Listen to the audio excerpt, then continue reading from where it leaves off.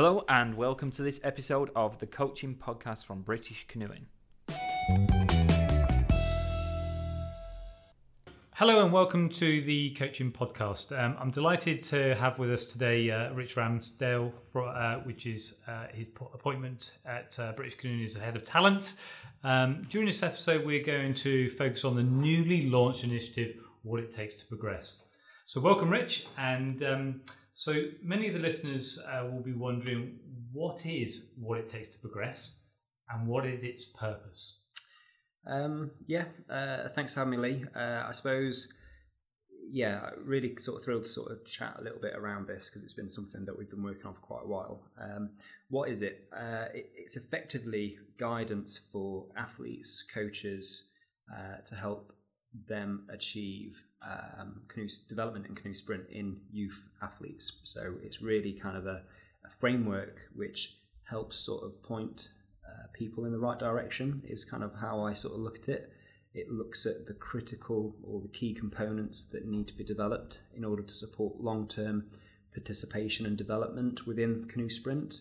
And really the purpose is to sort of help development in clubs. We're really keen to ensure that we've got more support going into the talent pathway, more support to clubs that underpin the foundation of our system, and this is a real key part of it.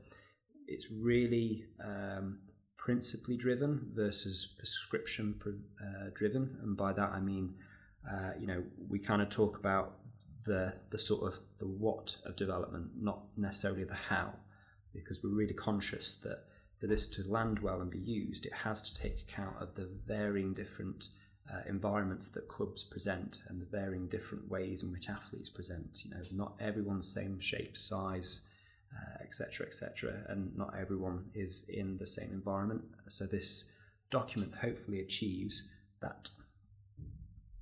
Okay, that's So I mean, I'm been very privileged to already read the document, and it's a comprehensive document with valuable information. But this couldn't have been shaped. This could have been shaped overnight.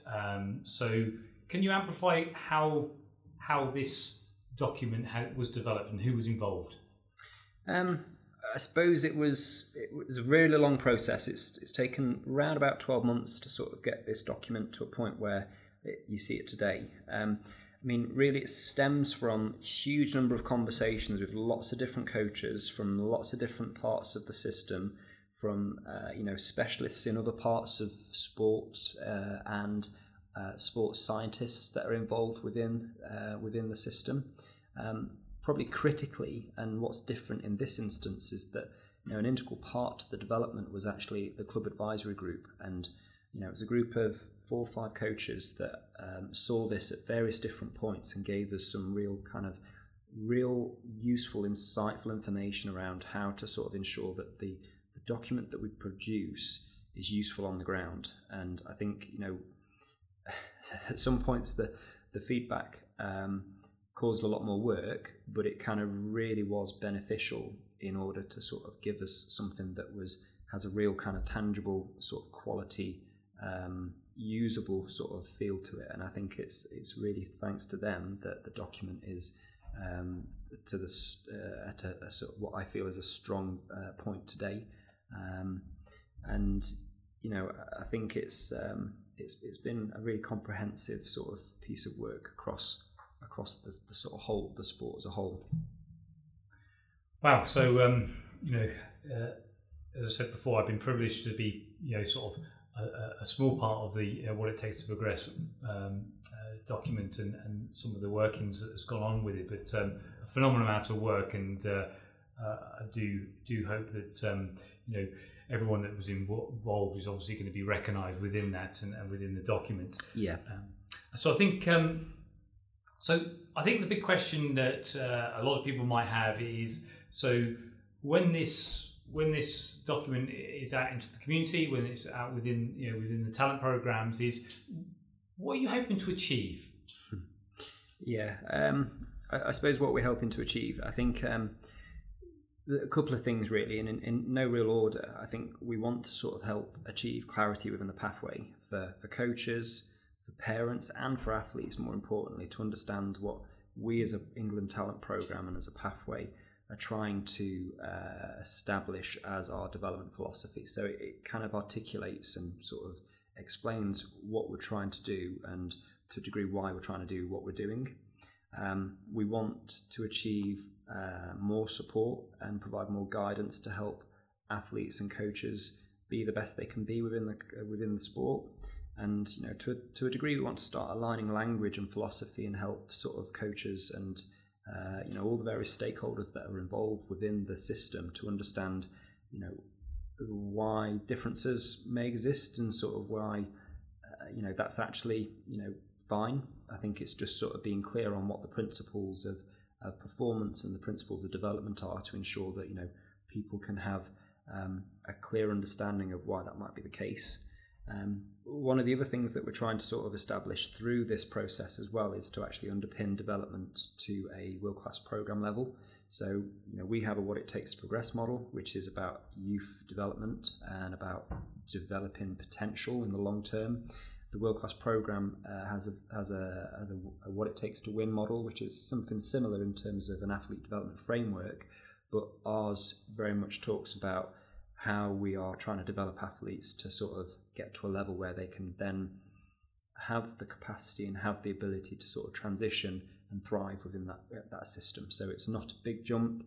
People arrive at a point where they're nice and prepared, and they're at a point where they can kind of they can make that step in a progressive and sort of in a way that's not going to be a big shock to the system across a whole range of different measures. Okay, so this is sort of links into the question I just asked, Rich, and you've used words such as framework, philosophy. You've talked about support and guidance and develop and understand the principles of performance. And you can pick up a document, you can see those things within it. But how is this going to be lived out, day to day on the ground? What can you give us some ideas of how this document is going to land and be lived on a day-to-day basis? I think probably in a couple of different ways. I think the actual document is our compass bearing. If we excuse another twisted analogy, it's basically what we're trying to drive all our program development, support, resource towards. So the What It Takes to Progress is what we're trying to achieve, and how we go about doing our day-to-day is going to be the sort of the how we go about doing the what. And if that wasn't clear enough, I suppose what we're going to try and do as well is to actually support with additional resource. So what we want to do is sort of launch today, sort of explain allow people to absorb the information, but then support in the next sort of couple of months with additional resource, additional opportunities to sort of learn and understand. So that might be through videos, it might be through additional workbooks, it might be through communities of practices that our coaches are wanting to sort of ensure that we can kind of get out and actually sort of spread this message further and wide. I think, for our program itself, it will help inform how we develop our athletes. It will help define how our coaches run their sessions, structure, review, test, track, and sort of prescribe actual work within the system. I'm really kind of thrilled to sort of be able to release it to the point where it is now. Really kind of happy that the document is a solid document, and it's taken a lot of time to get it there and a lot of effort from a lot of different people. But I'm kind of really pleased to be able to bring this to the community and hope that it will actually have a substantive impact on how we go about developing Canoe Sprint in the future. Well, Rich, thanks so much for your time today. It's been really, really appreciated that you've taken time out of your busy schedule to be able to record this podcast.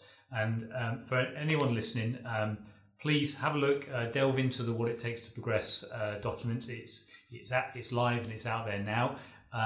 And keep an eye out for resources that are going to be available throughout the coming years to be able to support that document as well. So thanks for listening, and hopefully we'll see you again soon on the Coaching Podcast.